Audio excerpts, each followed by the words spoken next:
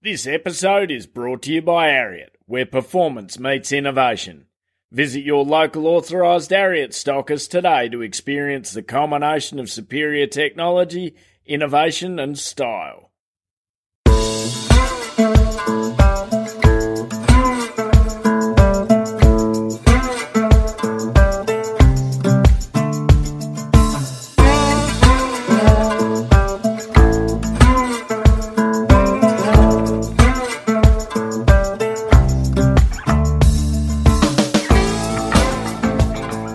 Listening to the Central Station Podcast, where we bring you stories of what life in the outback is really like and why many wouldn't live anywhere else. So pull up a stump, pop the billy on, or crack a cold one, as we talk to the men and women who call some of the most remote parts of Australia home.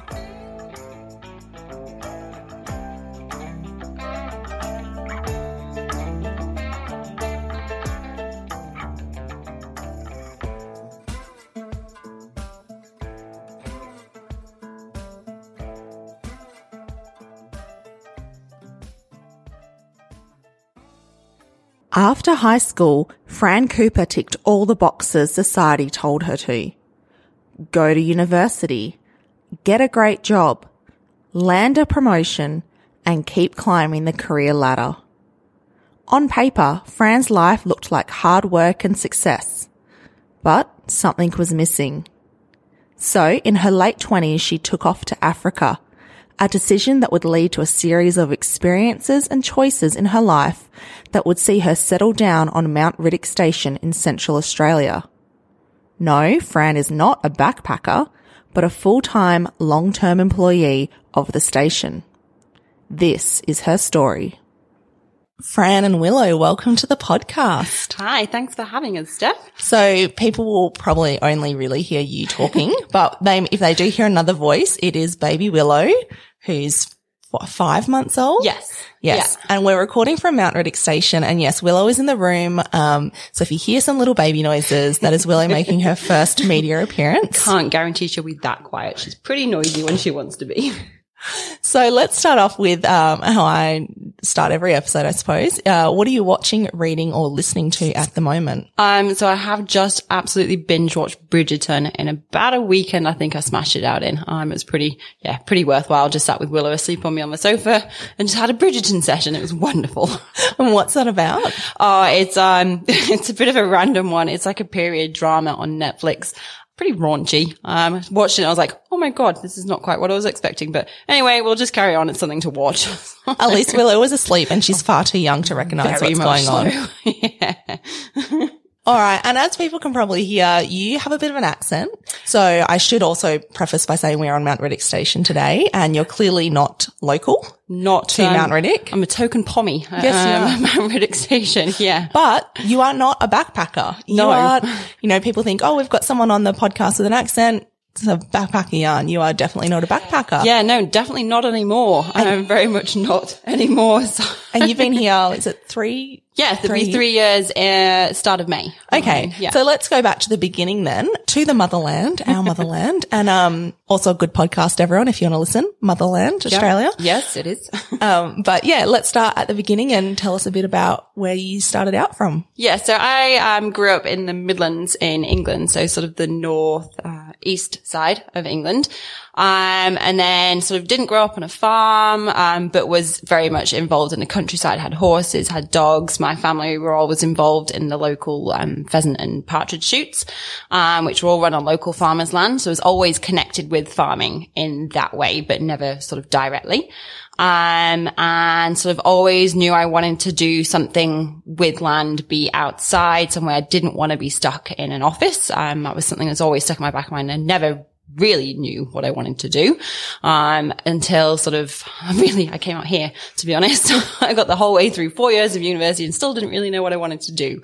So did you grow up in, I know in some places in England they have villages, were you in a little? Yeah. So we're in a little village called, it's called Wadhurst. spelt Wadworth, but it's pronounced Wadworth. And we're in it's an old farmhouse, in the middle of the village, basically. And Dad bought it back in I think it was the early 1970s and did it all up. But it was originally a farm. So it had the barns, it had all the land with it. Dad just didn't buy that when he bought the property. So we've got the original farmhouse, and one of the barns is still our ownership, with a nice big garden. Mum's got all vegetables and fruit trees and all of that sort of stuff. So yeah, very much idyllic English village life, really, growing up. Walked to primary school, caught the bus to secondary school, all of that sort of stuff. So, and when you say you were involved with local farmers, when you guys were doing your pheasant shooting, what does a farm look like in Wadworth? Tiny compared to what we're dealing with out here. So it's mixture of arable and livestock around there. So there's sheep and cattle, and then predominantly wheat farming. Even though actually my brother, his father-in-law owns the farmland around where they live now. So it's all potato farms all around there. So it's very much a mixture of arable and livestock. And what sort of scale are we talking? Oh, I can't even think how big they would be. They'd be tiny. They'd be smaller than the front house paddock at Mount Riddoch Station, basically. Yeah. Or they'd at least fit into there. And say you're going out for a weekend on the farm for a pheasant shoot. How far out of town are we talking? Is it like a 10-minute drive? Are you heading out somewhere for an hour? Although, in saying that, your roads are very skinny and windy, and I feel like you have to go a lot slower over there. It is. So where our shoots are run, so we're probably 10, 15 minutes from Doncaster, which is the town which is closest to our village. And then the shoots are run between two villages. So they're run between Wadworth and our next door village called Tickhill. And they're all on land interspersed between those. And it's probably a 5-minute drive between Wadworth and Tickhill. So it's on the farmland between those two villages, basically. So cool. Yeah, tiny scale. So it's rural, like for England. Oh, very rural for England, but yeah, nothing compared to here. Polar opposite, basically. But you obviously enjoyed it enough that you knew you wanted to pursue some sort of career in agriculture or land management, something outside in the open spaces. Willow's like, yes, I also want to pursue this. Good girl. Yeah, no, very much so. I always knew I wanted to be outside. I'd grown up being outside, having horses and doing the shoot and stuff. So I'd always grown up being outside, in all elements. Like England, it's not nice and sunny like it is all the time. It's come rain or shine. You're outside doing your horses and going for a ride or going for a walk with the dogs and that sort of stuff. So I always knew I wanted to be outside in some way, shape or form with whether I did later on in life. It was, always outside, very much an outside kid. Didn't really enjoy being inside. So did you have any jobs throughout school? No, not really. It was always just up at the horses. So if I had friends that wanted stuff doing with their horses, I'd help them ride. I remember we had an older lady who had a young horse at the stables where I kept my horses. And, he was a bit of a nightmare. That horse, he was such a handful. So I would always help Janet out with her horse because just to get a bit of fizz out of him before she got on him so he didn't ditch her again. It wasn't necessarily a job, but it was always up at the stables, helping people out, just messing around with the horses for most of the time. So I was quite lucky. Yeah, I didn't have to go out and get a job when I was 16 or that sort of thing. I was allowed to go and just be with the horses and that sort of stuff. I was very lucky in that side of things, really. So if your childhood and teenage years, early life was spent going out on pheasant shoots and then a lot of time with horses, and in England it's predominantly English riding. I don't think there's any kind of form of stock or Western or anything there, any kind of cowboying. How did you decide when, it comes to year 12, or I'm not sure what you call that in England? We'd be year 13 in England. Oh, really? Yeah. You actually call it year 13? Yeah. So year 13 is your last year at school in England. Oh my gosh. I didn't realize you had 13 years. Yes. That's rough. Yeah. So when you come to that year, how do you decide what you're going to pick for uni? Or do you guys call it college there? No, it's university. So I went to a university college. It just depends on, I can't remember what it is. I think you've got to have a certain number of people going to the places to whether it's a college or a university. It's something like that. Okay. I can't remember exactly. But it was a college university at the time I started, and it's now a fully accredited university. So basically with what I did, I looked at what my brother was doing, and I actually ended up doing exactly the same course as what he did, at university, even though we ended up taking completely different career paths. We both did the same course at university. So I saw what he was doing and went and spent a week up with him where he was on his placement year. So the third year of that university course, you go and spend a year out working in the industry and then you come back in and do your final year. And I spent, a bit of time with Tom, spent a week up with him.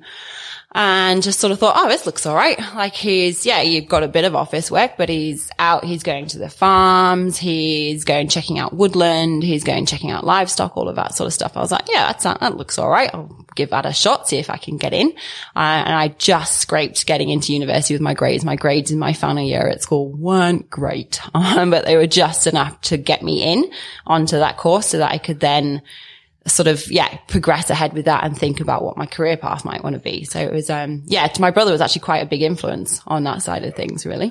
Okay, but don't keep me in suspense any longer. What was the course that you chose to study at uni?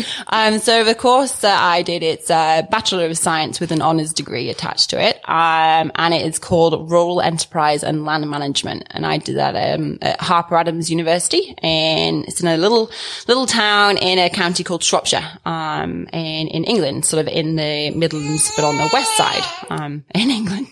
It was a very small agricultural university, it's now only one of two agricultural universities in England. It was one of three at the time. So there's not very much specialization in agriculture in England. There's only two in the whole country. Yes. Yeah. There's a fair few colleges, that specialize, but full universities that specialize in agriculture, food production, veterinary sciences, all of that sort of stuff. There's only two places that really do that. So there's Harper Adams University and then Cirencester University.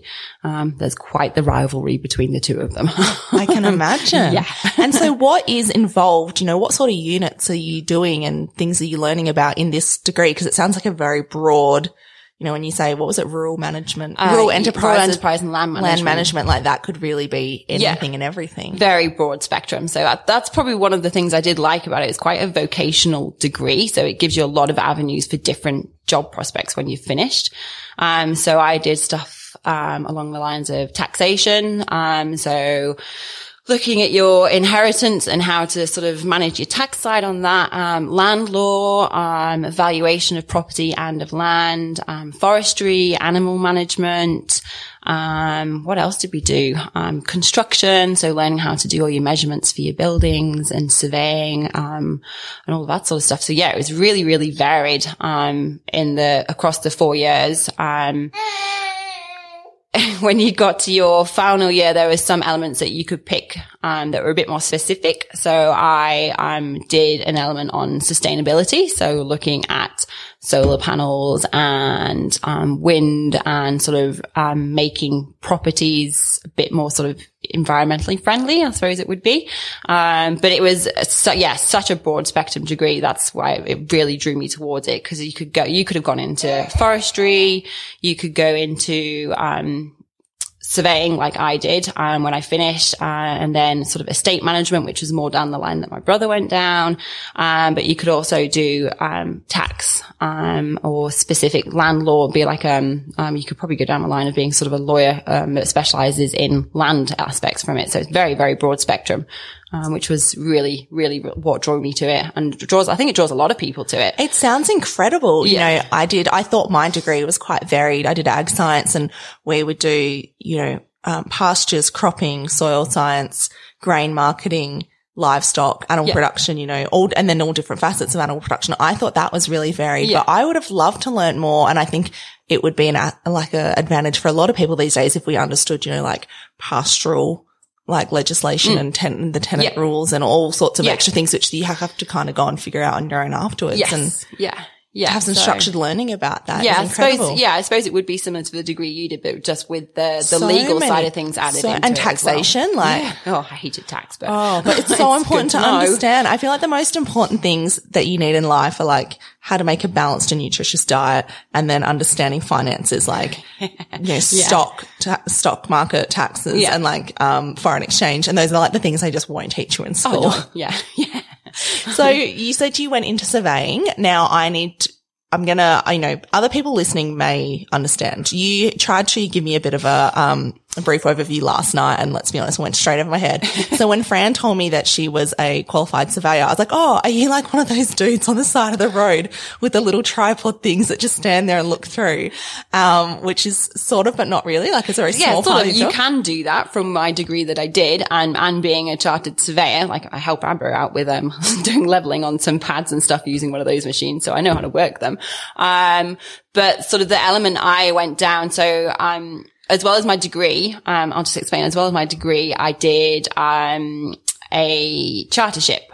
So I'm a member of the Royal Institute of Chartered Surveyors, which is a qualification which can go across the world. It's not just specific to the UK. Oh, is that like, I always wondered what that meant when you could see like someone being a chartered accountant. Yes. Oh, yeah. I didn't realize you could be chartered in something else. Yes. Yeah. So there's, certainly surveying and accountancy, you can get charterships in. So yeah, as well as having my, Bachelor of Science and Honours degree, I've got, a member of the Royal Institute of Chartered Surveyors attached to my name. Not that I use it very much, but it's there. Rock off into Alice Springs. Hi, I'm Fran. Emmerich. Thanks. So yeah, it's, and that, again, it qualifies you for any aspect of surveying that you want to do in the UK. You can specialize within it. So I took the rural pathway within it, but there's all different pathways that you can take within that membership for that attached to your surveying. And then so yeah, through that I can practice.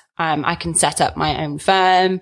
I can practice and be insured through them. I've still got it there at the moment, even though I'm not practicing as a surveyor. I've got it on a back burner so that if I did ever want to go back to surveying, my qualification's still there. Mm-hmm. I would just have to read up on all the latest legislation and sort of renew myself with regards to what's happening in the surveying world. And I could then start practicing again. So it's something that you can come back to later on in life. Okay. Which has proven pretty handy. So this next bit, I'm going to need you to just pretend that I'm 5 years old for now. Like, yeah. Talk me through what first of all, how did you pick surveying out of all, you just said the depth and breadth of the degree, you had endless opportunities. It was so varied. Yeah. So how did you pick surveying? And then can you just give us all a rundown on exactly, because I don't even understand, the guys on the road with their little things. I don't even really get how that works. Like I'm not big on the life skills. So yeah, how did you pick it? Let's start with that. I was slightly forced in my hand down that path. So when I came out of university, that was in 2010. I'm giving away my age.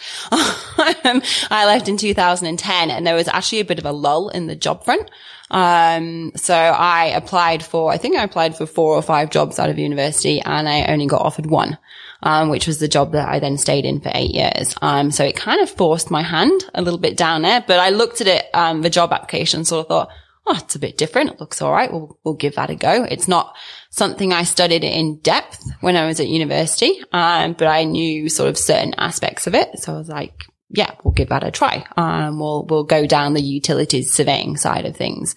And it was quite specific, what I ended up doing. And so yeah, it was, that was sort of, I was forced really to head down that path of the utilities. It wasn't really something I wanted to do. I'd seen my brother doing the estate management side of things, which is, going out and meeting the farmers and saying, oh, hi, how's your day? How's that building looking? Or we need to put a new building up for you because they would be renting their farm off that big estate. Oh. So yeah, you go out and say, we've got some money here. We can put you a new shed up or a new manure storage area. That sort of thing. That was what I'd sort of like fun. Yeah, that's what I'd sort of had more experience in because I'd spent that bit of time with my brother doing that. And, sort of my year I took out at university, I did estate management. So it was going and meeting the farmers and all of that sort of stuff. Whereas this was very much a different aspect. And I was like, oh, it's not what I've done, but we'll give it a go. We'll see how it works. Need some money. Yeah. It's a job at the end of the day. So I was like, yeah, we'll give that a try. And it was worlds apart from what I'd studied at university and what I'd seen anyone else in surveying doing, because all my other friends went into the traditional side of surveying, so more your estate management and that side of things, whereas I was the new and upcoming bit of surveying, it could be seen as. In the UK there wasn't very many firms that did what I did, so which was going out and representing utilities firms. So that's gas, electric, water, renewables, is a big thing in the UK. So we are wind farms and your solar farms and getting permission for those things to happen.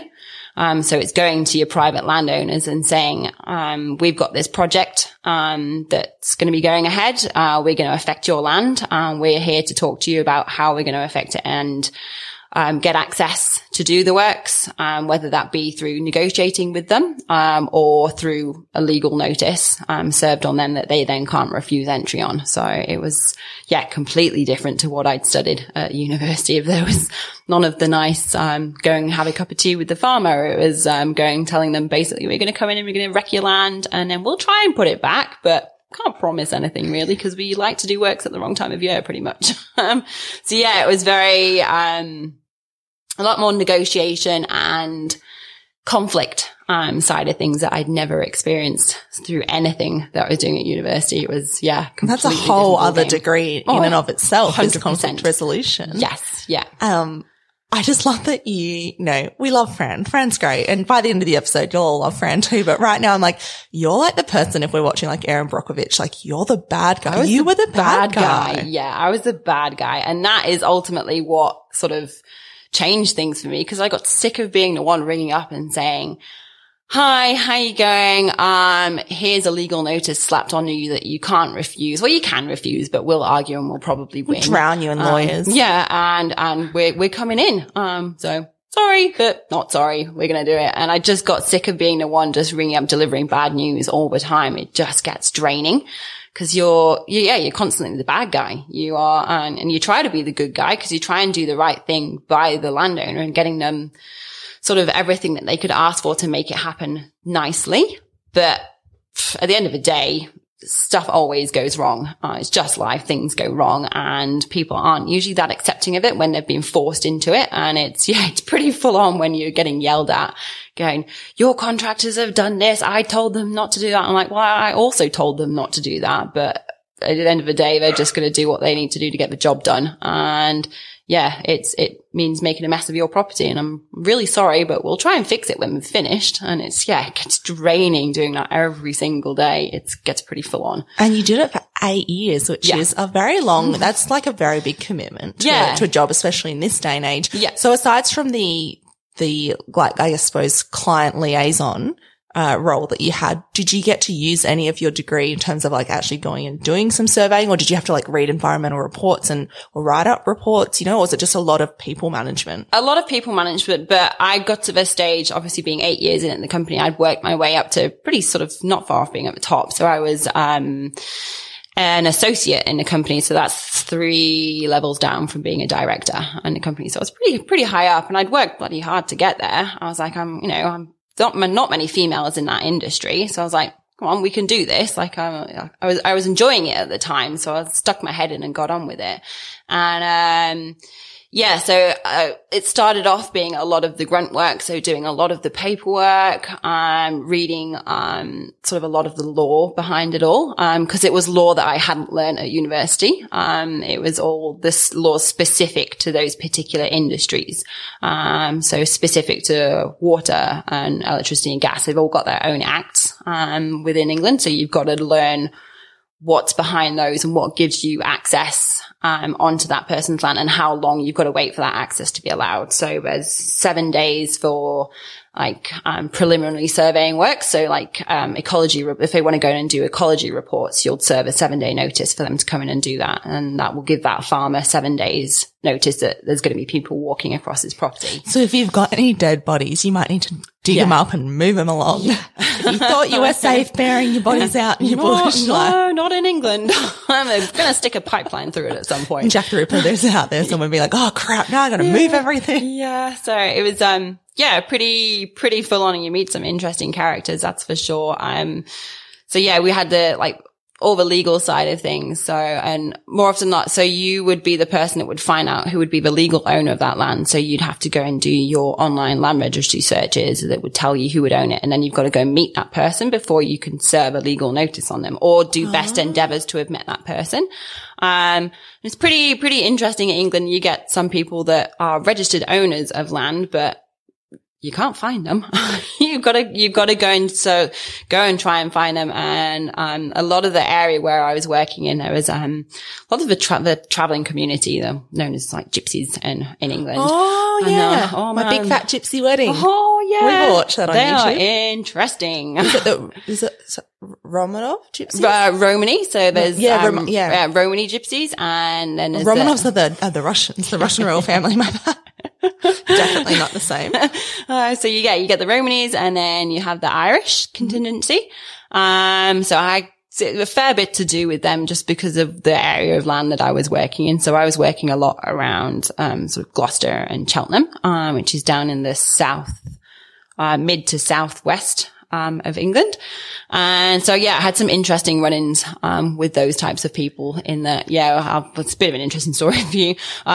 We went out, we had a big pipeline I was working on. I say big pipeline, it's tiny compared to stuff that we would be doing here, but for England, it was like 9 kilometers of, it was just shy of half a meter, the pipe in diameter. That's like a third of the distance of how we get water to the homestead here. It's ridiculous. From the nearest bore. It's so ridiculous. Like the distances are just obscene. It's so strange.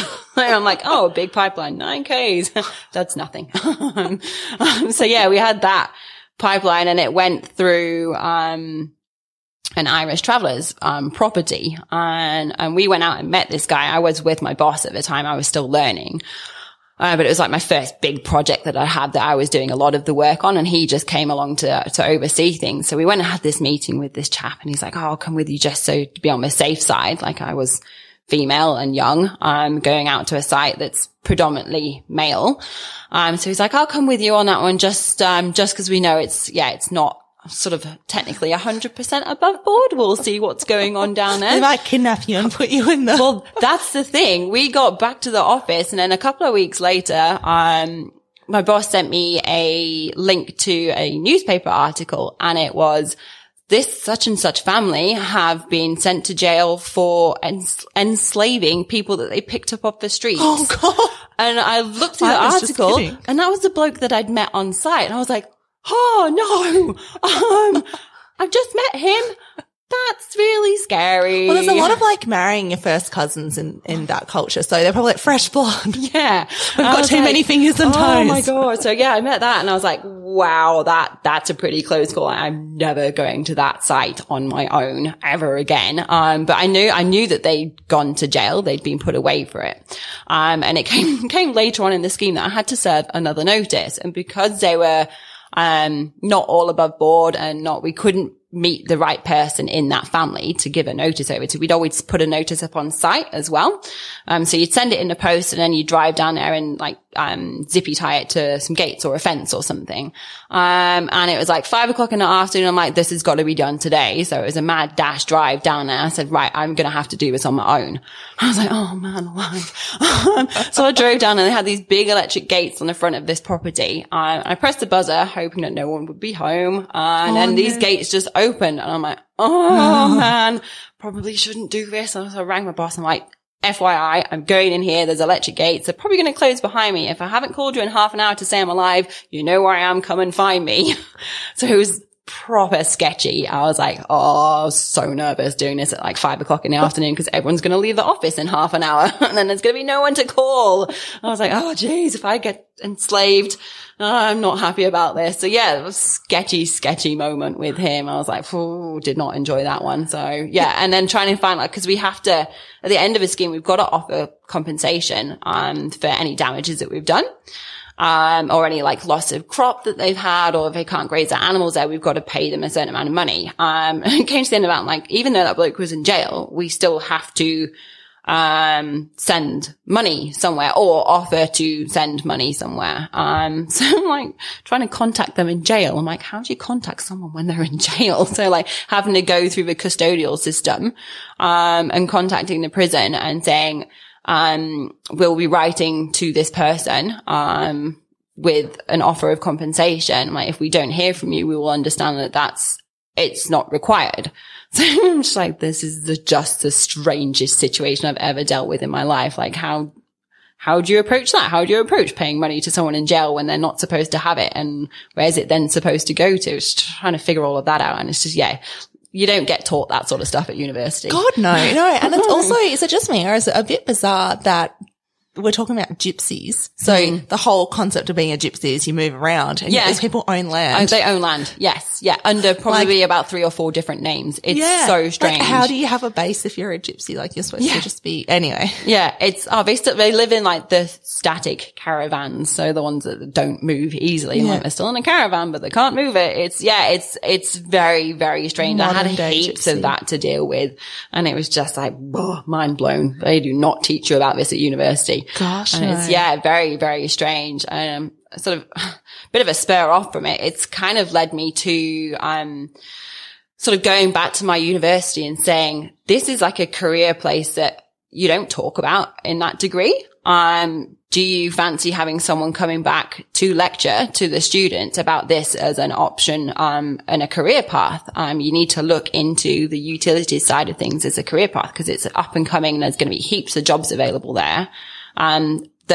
That degree will serve them for. You just need to update what you're teaching. And like, yeah, cool. So I actually ended up going back to university, my old university, and doing a bit of lecturing. Oh, wow. Which was so random. I was like, oh, I'm so grown up. Yeah, I'm look like, at me. oh, this I'm one is of those weird. old boring people at the front of the room now. I know. I was like, I'm not that much older than you guys, but I feel really old currently. Like, I should not be lecturing at this age. It's old fuddy-duddies that lecture, not like people in their 20s. It was really, really random that led on to being able to go back and do a bit of lecturing, which was, just so strange. So strange. But that's not where you are today. So you did that for 8 years. And as you said, you progressed through the ranks. You were quite senior in the company. Was it good money? Yeah. Let's be honest. Everybody wants to know. Was it good money? It wasn't bad. Like, I had to work hard for it and I had to push quite a bit. So it's so funny. Like, being a female, you feel like you just got to work 100% harder. And I know it's not always the case, but I was always sort of trying to prove the point that just because I'm female doesn't mean I can't do this. A lot of the time I'm like, no, come on, I can do this. Like, I can handle those difficult cases. Pass that across to me. And a lot of the agents that you would contact on the other side, which is like, oh, she's just a young female. She doesn't know what she's doing. And then you just bombard them with information. They're like, whoa, okay, she does know what she's doing. That's pretty interesting.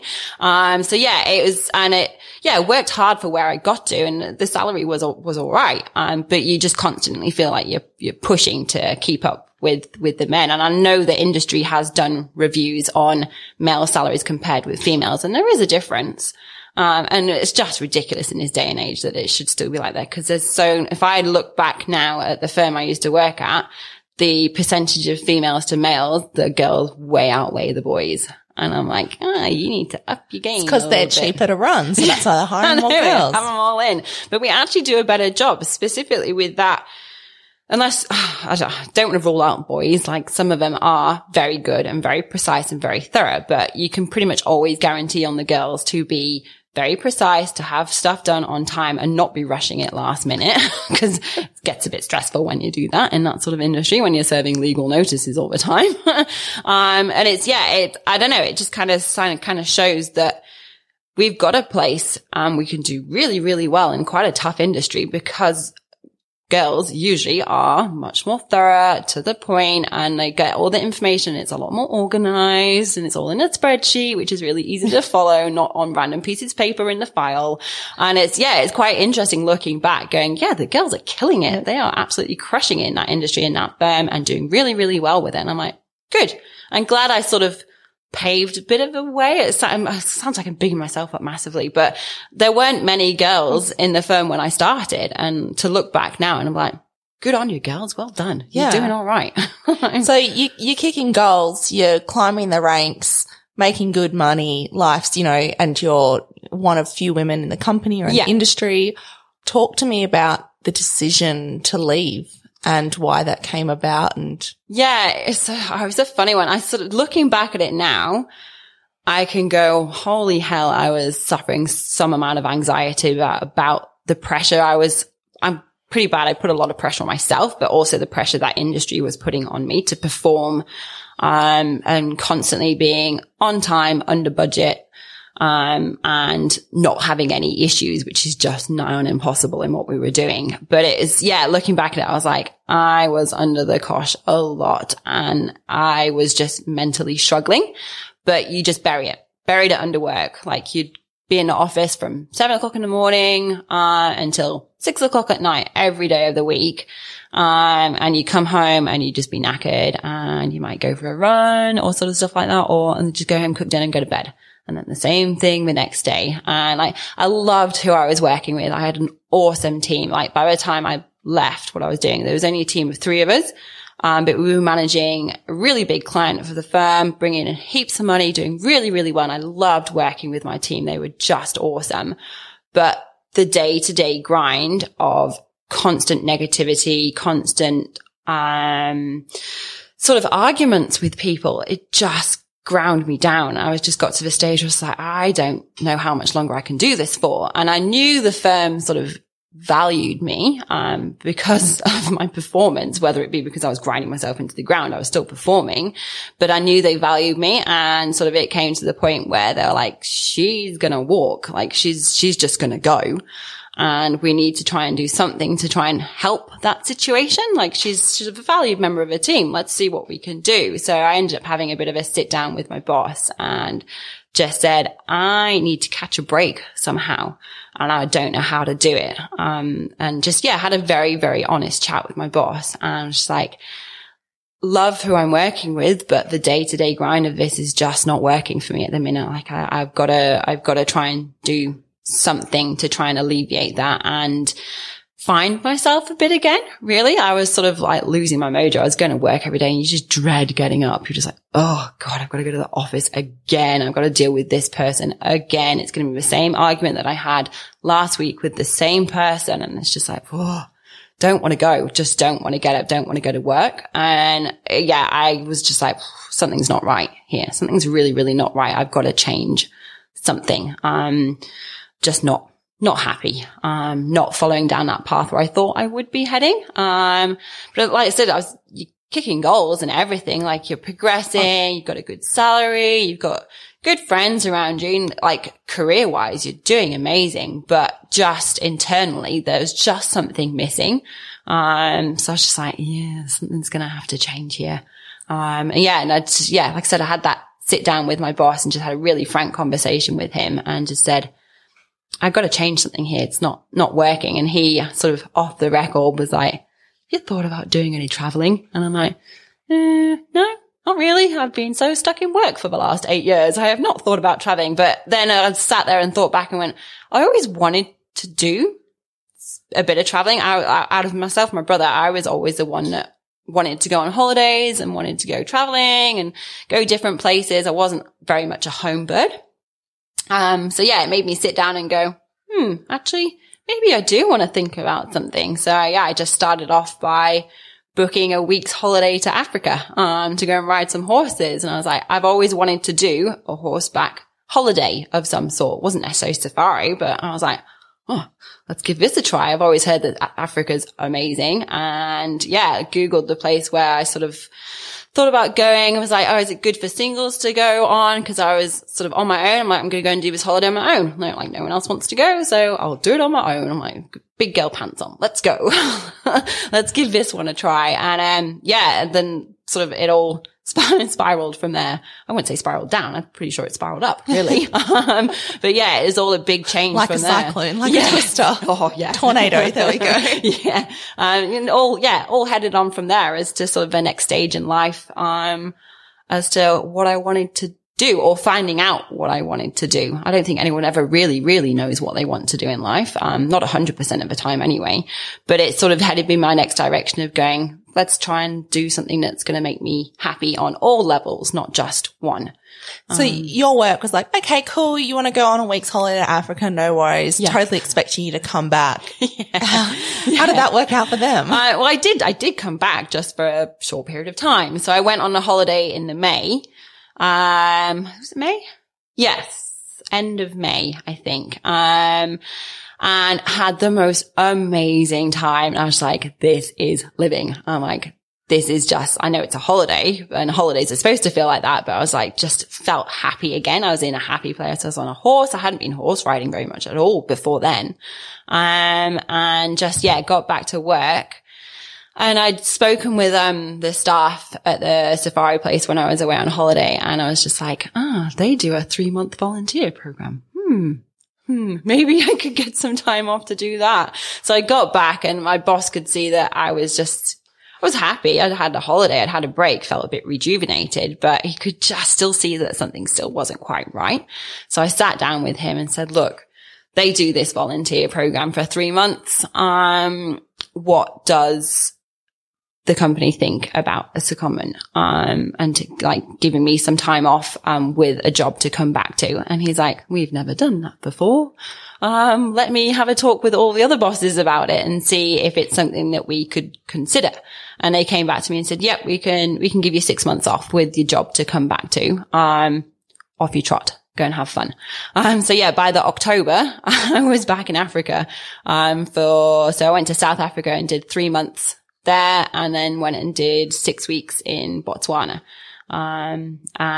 Just met some awesome people, and have made friends for life. The guys down in South Africa are just amazing. They're like a second family. I always know that if I went back there, you just slot straight back in. They're just amazing people. And was a very, very welcome change, which has then led on to some very, very different sort of life choices, and meeting amazing people that have led to the circumstances that I'm in now, basically. And it was, I think work were a bit shocked. They're a bit like, wow, okay, she's really, really taking this 6 months, and she's really going for it. But I remember talking to my boss whilst I was away and doing stuff, and he's like, good on you. Like, you needed to do this. You needed to go and just have a break, find yourself again, find what makes you happy. And it was good to have that security in the back of my brain that I did have a job to come back to. Cause who doesn't want to have an income to come back to? You don't want to just go sort of, I'm just going to quit and not know where sort of stuff's going to, like, life is going to be happening. I'm like, hello, have you seen the last year of my life? So I didn't want to offend anybody. But like, it's a funny story. Like in England, it's so hard to find properties and places to live, and they're so expensive, especially down where I was working. I was working near Oxford, which is commutable to London. So everyone gets paid a London wage, but lives out in the countryside. So it hikes your rent prices up, and it's just extortionate to rent, especially on your own. I didn't want to live with other people. So I was like, I've still got to have that basis of income there waiting to come back to that. If I do want to still keep living and working down there, that I can afford to do that. Cause it was just extortionate. And, they were really good about it. I'll give them credit on that they were really, really understanding that I needed that time to go away, and just have some fun again. So you go to South Africa for 3 months and then Botswana for 6 weeks. Yes. So that's about 4.5 months. Yeah. So you still had about 6 weeks. Yeah. Were you planning on spending that in Africa and then going back to England, or had you intended to go somewhere else? So, at my end of my 6 weeks, cause they could only offer me the 6 weeks, when I was in Botswana at the stables that I was at.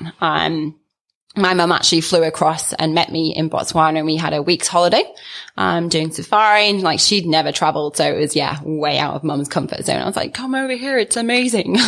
Come and do this. She loved it. So we did a week, on safari there, and then went and saw my cousins in Abu Dhabi, for a week, sort of did a little hop around on the way back, and then got back to England. And I met, she's probably now one of my best friends. I met Ali when I was first in South Africa, and then spent my time when I was in Botswana with her. And you live and breathe each other. You're with each other 24 hours a day, and there's not really many other people there. There's just the staff, the stables that you're managing. And we were best buddies. So I got back, and, I think I had the conversation with my boss when I was still in Botswana, and said, how would you feel about offering me another 6 months off work with a job to come back to? Just a little bit cheeky. And they were like, we'll think about it. But he was like, it's a one-time offer. If we do give it, like, you either take the 6 months or you don't get it. So I was like, right, Okay. So yeah, I rang Ali and said, I think I might have another 6 months off work. How do you reckon I could get a job in Australia somewhere? And she rang Beck and Steve at Mount Riddick. She knew them from the girls being down at school at Neggs in New South Wales, and Ali went to university at Armidale and kept her horse at Neggs and worked a bit of that to get a bit of money coming in. So knew the Cadzo family from doing that. So she rang Beck and said, got this really great girl that knows how to ride horses. Do you want someone to help sort of work your horses for, I think it was 6 months I'd originally looked at coming across to Australia for. Certainly 3 months here and then going and doing a bit more traveling around Australia. And, I got the call back from Ali saying, yeah, I've got you a place at Mount Riddick Station, if you want it. So I was like, oh, I should probably sort a visa out. Hadn't done any of that by that point. So yeah, I spent the 6 weeks that I was back home in England before I came here, helping out doing lambing at my sister-in-law's family farm.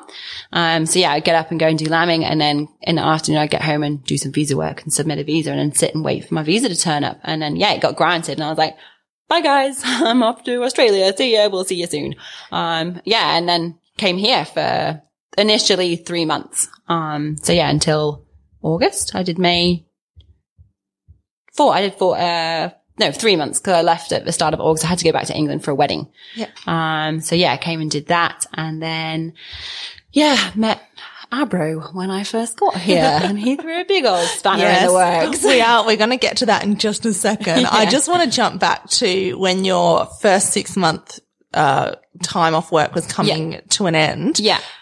And I've only got a couple of weeks left and I'm supposed to go back to England, go back to, I'm using the air quotes here, life. Yeah. And leading up to that, just talk me through how you were feeling and what you were thinking before plucking up the courage to ring your bosses and ask for another 6 months off. Like, were you aware the time that you were away? Like, you've got 6 months off. Were you aware from day one, like, okay, I've got 6 months. Okay, I've got 5 months. Okay, I've got 4.5 months. Like, were you kind of counting down and aware of when you had to do that? To a certain point. Yeah. I knew it was only a limited period of time that I had. So I was trying to enjoy everything as much as I could and just have those real life experiences. So like Ali and I would go and we'd made really good friends with our next door neighbours when we were in Botswana. We actually had next door neighbours. It's the ironic thing. So we'd pop across to theirs and go and have like pizza nights and look out across the Limpopo River and the elephants crossing across the river. And you're there going, I've got to soak up every single second of this because it's just awesome. And yeah, just really, really making the most of everything that I had because I knew I didn't have that long. But there came a point where I was just like, do I really want to go back? Like, I've got to think like, is that something I want to really go back to? Do I want to go back to the humdrum of being in an office? Is that what makes me happy? And it made me think back to sort of very first starting out in career and going, I don't want to be stuck in an office. And that's what did appeal to me originally about that job as well, is because you would be going out sort of 2, 3, 4 times a week, going and meeting landowners and talking to people and not being stuck in the office all the time, which was where I had got to before I left because I was such a senior position. You're just expected to do more paperwork and be in the office more to sort of do that firm side of things, make sure your billings are done on like chasing invoices. I'm like, I don't really want to go back to that. So yeah, it was at the back of my brain of, would that make me happy going back to that situation? And again, like very frank conversation with my boss of not sure I'm ready to come back yet. What do you think about another 6 months off? And he was like, yeah, I think I agree with you. Like you don't look like you're ready to come back, to slot in, but that's where they then said it's a one-time offer. Like you either take it now or you don't get it offered for at least another 5 years, as an absolute minimum. And I was like, all right, okay. So if I'm not happy, why am I going to force myself to go back to something where I'm then not going to get that offer for another 5 years? I might as well take this now. How do you reconcile that within yourself though, that you're like, I'm, in my late 20s, I'm making good money, I have a stable job and career and I'm very successful and I think I just want to chuck it all in and go do something else. You've got the voice of reason and probably friends, family, society, everyone telling you like, this is what you're supposed to be doing. This is what is right. Yeah. And then you've obviously got something internally that's like, this isn't right. But how do you, a lot of people, I think, have that conversation or within themselves. Yeah. But you just go, and I've spoken to a lot of people, especially it's so sad when you meet older people, like in their 60s and 70s, and they're like, oh, I wish I could have done this or that, but I had these responsibilities. And back in those days, like you just worked and you just did it. Yeah. You know? There was a huge amount of inner turmoil, a huge amount going on in my brain going, but that's the right thing to do. And I think if you spoke to my mum, she would 100% agree, going, I was not in a good place. Like I had so much going on in my brain. I couldn't figure out what was the right thing to do, where my priorities lay anymore.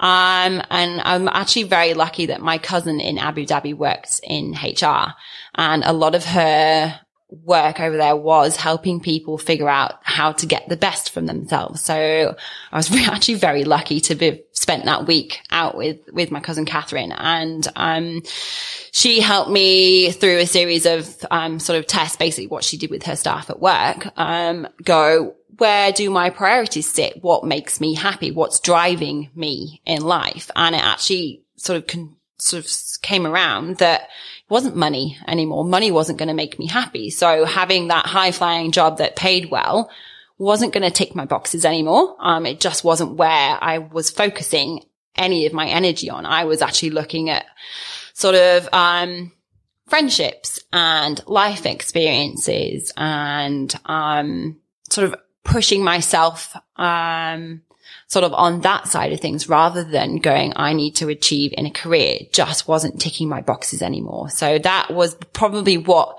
pushed me more to turn around and say, I'm going to take those 6 months now. I'm not going to come back to work and be miserable. Not miserable is probably not the right word. I'm not going to, come back to something that I know isn't going to make me doesn't happy. fill your cup. You're just not fulfilled. Yeah. I'm just going through the motions. Yeah, just doing it each day as it comes, sort of thing, not enjoying life to the full. I'm like, I know I want to go out and get some life experiences, enjoy things a little bit more. So yeah, that sitting down, actually getting to sit down with my cousin and having some pretty frank conversations, with her and with my mum, sort of helped me go, okay, it's not going to make everybody happy, but it's going to make me happy. So maybe I need to go down that line and take those extra 6 months off and just go and do something a bit different. And I knew I'd always wanted to come to Australia and be on the cattle station and chase the cows with the horses. And, so I thought, stop it. I'm going to do it. I'm going to see if I can get that job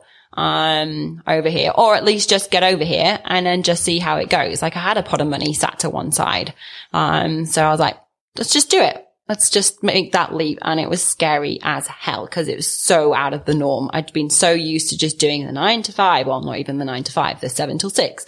And just sort of towing the line and doing that. And then I actually get to turn around and go, I'm not going to tow the line anymore.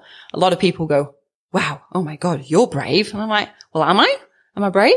Or am I just doing what makes me happy? I'm like, I am brave to a certain extent because it's going somewhere. Like I've got family in Australia, but they're not up here. They're down in Sydney. So yeah, it's going and experiencing something way, way out of the norm and out of my comfort zone and actually pushing myself. So it's, it's brave to a certain extent, but it's also just striving for what makes you happy in life and just going, let's just go and do it. Let's not just sit back and dwindle life anymore. Life is short. It's not forever. And there's only certain things you can do in life when you're a certain age and that sort of stuff. So you've just got to crack on and do it, really, and just go, stuff it. Let's hop on that plane for 24 hours and see how it all turns out. And yeah, it's turned out pretty well. I'm not going to lie. It's turned out all right. Well, hasn't turned all right for Willow, who's just waking up. We might all take a quick break and we'll let Willow. Yeah, is that all right? Yeah. Before you met Ali, what did you know about Australia and cattle stations? Like, did you actually know what they were? Oh, no, I knew nothing about cattle stations. Obviously knew about Australia. Like I've got, 2 cousins that live over here. And a girl who I went to university with had moved over here. She was up in WA. So I'd seen a little bit about it, but not a huge amount. I knew more about coastal stuff. So Bondi Beach. Watching Bondi Rescue a lot. That's pretty much the extent I knew about Australia. I didn't really know about the outback, about cattle stations, about anything what life in this sort of situation would entail really at all. So it was all very fresh to me when I got here. And your 3-month stint that was maybe going to be 6 months has now turned into 3 years with a fiance and a baby. Yes. And you are a permanent long-term staff member at Mount Riddick, like definitely not a backpacker that's just here for a bit. Tell me a little bit about what life's like today, what you do on the station. Well, obviously it's a little bit different today now that you've got a baby, but what the last couple of years have been like for you. And I know there's some connection with the work you do out here to what you initially wanted to do or what you were interested in back in England. Tell us about that. So, I initially came out really to help Beck with getting the horses fit, exercising them, and then doing a bit of other stuff if, sort of time permitted. So yeah, when I first came out here, so we did go and do a bit of mustering because we do mustering with the horses here. So it's part and parcel of working and exercising them. So yeah, getting my head around how to move cattle with a horse, not with a tractor and trailer like you do in England. So yeah, completely different. And then sort of as time progressed, I just sort of stepped into the boots of just saying like, if there's anything that wants doing, I'll give it a go sort of thing. So I've done the cooking, the gardening, helping out with any elements of bookwork that Beck might want a hand with. So if she wants any of the fuel stuff, sorting out with the cars, contacting any of the suppliers in town and putting orders in for food so that someone can go in and collect stuff. So pretty much anything. Like if I'm given a job now, I can give it a good go. So since coming out here, I've also got my truck license. So I've got my heavy rigid, I think it is. So yeah, I can take the UD and go and take a group of cattle away, to one of the yards if I need to, or go and pick a horse up, from Tennant Creek if it's been trucked up here. So yeah, I can step into most boots, I would like to think, or at least give it a try, and give it my best shot of giving it a go. So yeah, going and doing a bit of fencing and doing the cattle work and that sort of stuff. So all way, way apart from what I had been doing as a desk job in England, but all sort of, it does tie back to my degree to a certain extent because Beck and Steve are very interested in running their property to the best that they can. So that is looking after your land and looking after your animals and all that side of animal husbandry, your management of grazing, all of that sort of stuff is things that I did learn at university. It's just on a very different scale, and with different landscapes, and soil types and grass types. Like it's not the green rolling pastures of England. It's very different. So it's, does draw back to my degree. And I like to try and keep things tied in with what I learned at university. Like I spent 4 years studying, about that sort of thing. If I can use it, I might as well give it a try. So, if there's stuff that we can look into. So I know Beck and Steve have been interested in looking at the carbon farming side of things. So, that is harking back to like some of the sustainability side of things that I did at university. It was all still very new when I studied at university, but it does hark back to that side of my degree and looking at the sustainability side of land management. So yeah, if I can implement an element of my degree where I can, I'll give it a good shot. It's going to be different, but there's certain elements that I can use and try and draw in, and sort of help me, which will then in turn help Beck and Steve and sort of the running and management of Mount Riddick. Like if I can offer a little nugget of information or learn something new, I'm always keen to learn something new, which it does also help with me keeping up with my chartership because it keeps me current with the current situation of what's going on, so that if I did ever want to go back to being a chartered surveyor, I've got new knowledge and new information which I can draw upon to then get me back into my chartership. So if I can link it and tie it, I will do. It's just a slightly different scale out here. I just need to jump in and, so Fran has, I guess most people would do this, hasn't talked herself up quite enough. So by being a permanent staff member, her and Abra are like the two main staff members here. Yeah. Beck was telling me the other day that basically you guys are like the assistant managers that, cause you're just like, I do some cooking, I do some cleaning, I do some gardening, I can drive a truck if I need to. Beck and Steve do often, have to leave the station for various parts of station related activities, yeah, or, anything. And Beck says that you guys are basically the managers when they're not there. So I just thought we should give people a more accurate idea of what you do and what your capabilities are as a management team. But you've been in this job for 3 years now. So that's a fairly long time, you know, and you've got as far as I know, no intention of going anywhere else. Talk to me about what life feels like today versus what life felt like in your old job. Yeah, it's the same but different, if that sort of makes any sense. Like there's still obviously day-to-day pressures of any job. There's things that you want to get done, and especially out here you've got to be quite fluid because things can change pretty quickly. Like one day you'll be doing something and then I'll get a phone call from Abby saying, I'm stuck. You've got to come and pull me out. And then that's like the rest of your afternoon that's just done. So yeah, you've got to have that flexibility to change. And then obviously life is very different. Now I've got Willow.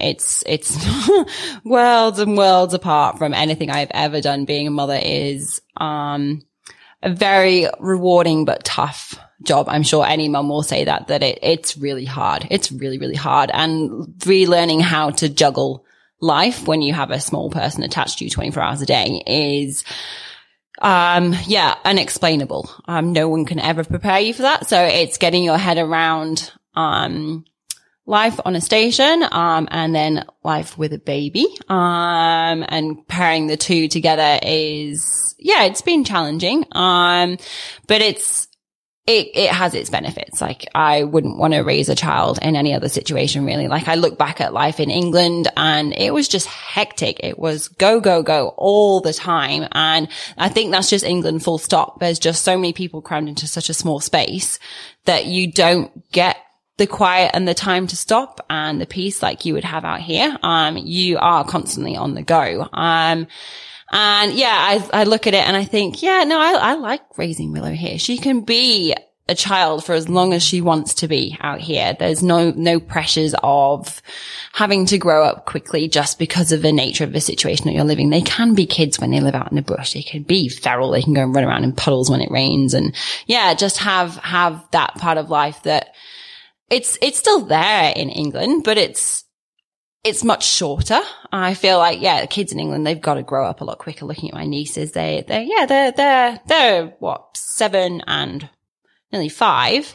But I look at them, I think, they're very mature for 7 and 5-year-olds. Like they've had to grow up, especially with the situation we've got now. My God, coronavirus has been a huge spanner in the work that they've had to grow up and be more grown up quickly. Whereas out here, the kids can be kids. And it's a very different situation from what I had when I was living in England, but I wouldn't change it. Just put it that way. I suppose you focus mostly on Willow just then, but what about you? What about, you had a job for 8 years and you had your life and now you've been in another job for 3 years. Yeah. And you're still here. And I think even before Willow, you would have been here. And I'm sure Yes. Abro obviously played a hand in that. But even, say, even if you'd loved Abro, but you'd had the same environment that you had in England, I'm sure it would have just resulted in the two of you going somewhere else. If it wasn't the right fit. So how has being here been and felt different to what you had in your previous job and life? I don't know. I find it a much better pace of life for me here. Looking back at how it was in England, it was, like I said, it was so busy all the time. Like you get me time, but it's not quality me time. Like you don't actually get to sit down and assess yourself. Whereas here, you've got the time to do that and the quiet to do that. You just don't get that back home in England. I always find that the friends I've made here and the life I have here is probably much more genuine than I had there. Don't get me wrong, I have got genuine friends from back in England and I still talk to them. I still care for them very much. But I look at the bigger situation there and it wasn't so genuine. Everyone seems to, because everything's so fast moving, friendship groups change very quickly. Whereas here generally tends to be if you make friends in the outback, they are friends for life because everyone's on the same page with the situation that you're in. And I think it proves for a much more genuine situation, which then in turn makes you much happier, as a whole. It's not a surface happy. It's internally happy as well. And I think a lot of that is my situation here, is that, we are both very happy here. And I'm adjusting to life, cause it's so different. Like I've talked to Mum, and I've had some struggles since I've had Willow, and Mum's just gone, look at the adjustments you've had in your life as a whole over the past 3 years. Like, you have moved halfway across the world to a situation that is completely different to what you have had in the UK. And like, it's still a job and it still carries the day-to-day things, but the pace of life is much, much slower. So you've got to think about that. You've found, your partner in life, and you've had a baby. Like, those 3 things are huge adjustments to take in. So I think mentally and physically, I'm still adjusting to that. But I know if I look at myself and actually sit down and think about life now, I feel I'm much happier and much more adjusted to it. And therefore, longevity wise, I've got more longevity in a job, because you're happier and you're not constantly stressed all the time and thinking, am I happy in this? And constantly questioning yourself. You can go, yeah, I'm happy here.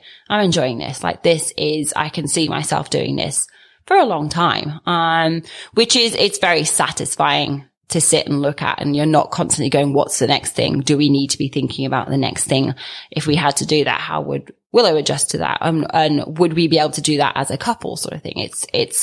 We're happy here as a family unit. It's not, you haven't got to break those things up as to, if you've got to move, is it going to work for everybody? Which internally in life, it doesn't always happen. It's very rare that sort of thing happens and comes along. So if you've got a good thing, like, you go, I'm going to stick with it for a bit longer. If it's working, I'm going to roll with it. And just make a life for ourselves. And I can see that happening here. Whereas I was in a bit of a rut back in England. I was like constantly chopping and changing and thinking, oh, what's the next thing? What's this? What's that? And internally you're just going, the more and more you think about it, you go, yeah, you're really not happy with this. Like, it's on all levels, things are just not joining together. Like, I've had a lot of adjustments to have to make over the last 3 years. And like I said, I'm still making them, really. But the bigger picture is I'm much happier, much more settled, and much more content in life. I do find it hard being away from family. And especially at the moment, with no one being able to travel, it's been a bit of a shocker that no one can come and see this. Cause I think certainly my mum would get it if she got here. She would understand. Cause she is someone that loves wide open spaces and peace and quiet. And that is life here, really. You can just get away from the hustle and bustle and find that inner peace and that happiness. So I can't wait to share that with family when they can eventually get here. God knows when that's going to be. I can share it as much as I can over phone calls and photographs, and I've just got to be happy with that at the moment. And I think that will be the next big adjustment, is getting my family here and just showing them this is life and this is why I'm happy. And showing them that, I may have seemed happy on the surface back in the UK and with life there. But internally it just wasn't sitting right. And I've now found my place, really, as it would be, in life. And it's ticking all the boxes. You spoke just now about the big adjustments you've been going through in the last couple of years. With all of that going on, how do you look after yourself? It's fallen by the wayside a little. It's the little things. So taking 5 minutes to go and have a cup of tea, just having a bit of peace and quiet, and talking to my mum.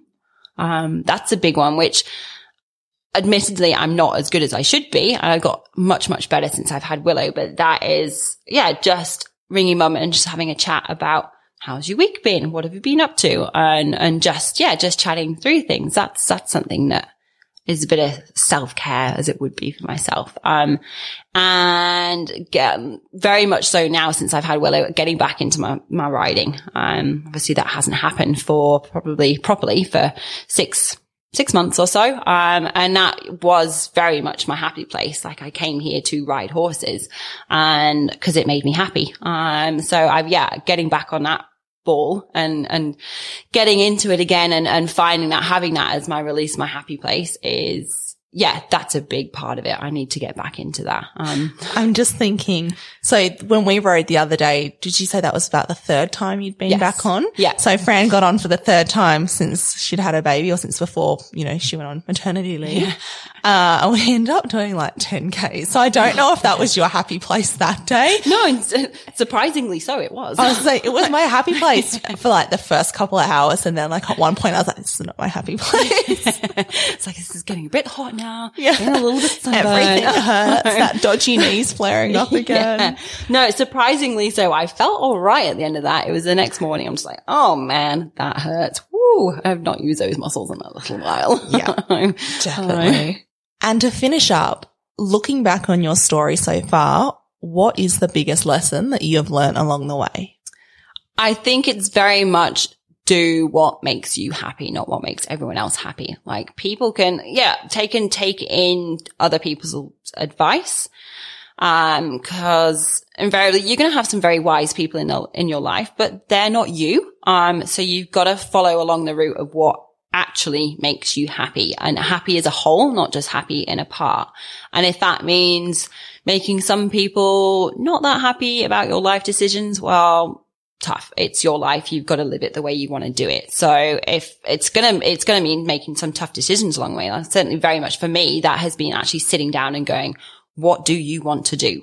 And they're hard conversations to have. And I know sometimes a lot in life, people will avoid them because they're very, very hard things to do. And invariably it means making a very big change, but you've got to go bigger picture, and go, if that makes me happy as a whole, jump in the deep end and do it. And you'll be all right. You'll come out the other end. You're okay. Charles Darwin University's Agricultural and Rural Operations team focuses on North Australian production and business systems, offering current real-world knowledge and experience by delivering both full qualifications and industry-required short courses. Courses at the rural campus are designed to develop the skills required for work on a North Australian beef cattle property or in the top-end agricultural industry, while providing a sound knowledge base in the pastoral and/or agricultural industries. They have dedicated staff who specialise in workplace training and assessment and recognition of prior learning. They will come to you and they service some of the most remote areas in the Northern Territory. Find out more at cdu.edu.au. If you enjoyed this episode, please share it with a friend or leave us a review. It really helps other people find our podcast. You can find our website at centralstation.net.au, where we have over 1,200 stories published from across Northern Australia. All of our podcast episodes, a tourism directory for visiting an outback cattle station, and training and employment resources. We're on Facebook at Central Station, True Stories from Outback Australian Cattle Stations. And we're on Instagram at centralstation.net.au. And we're also on Twitter at centralstation6. To discuss this episode with other listeners, head on over to our Facebook group, Central Station Podcast.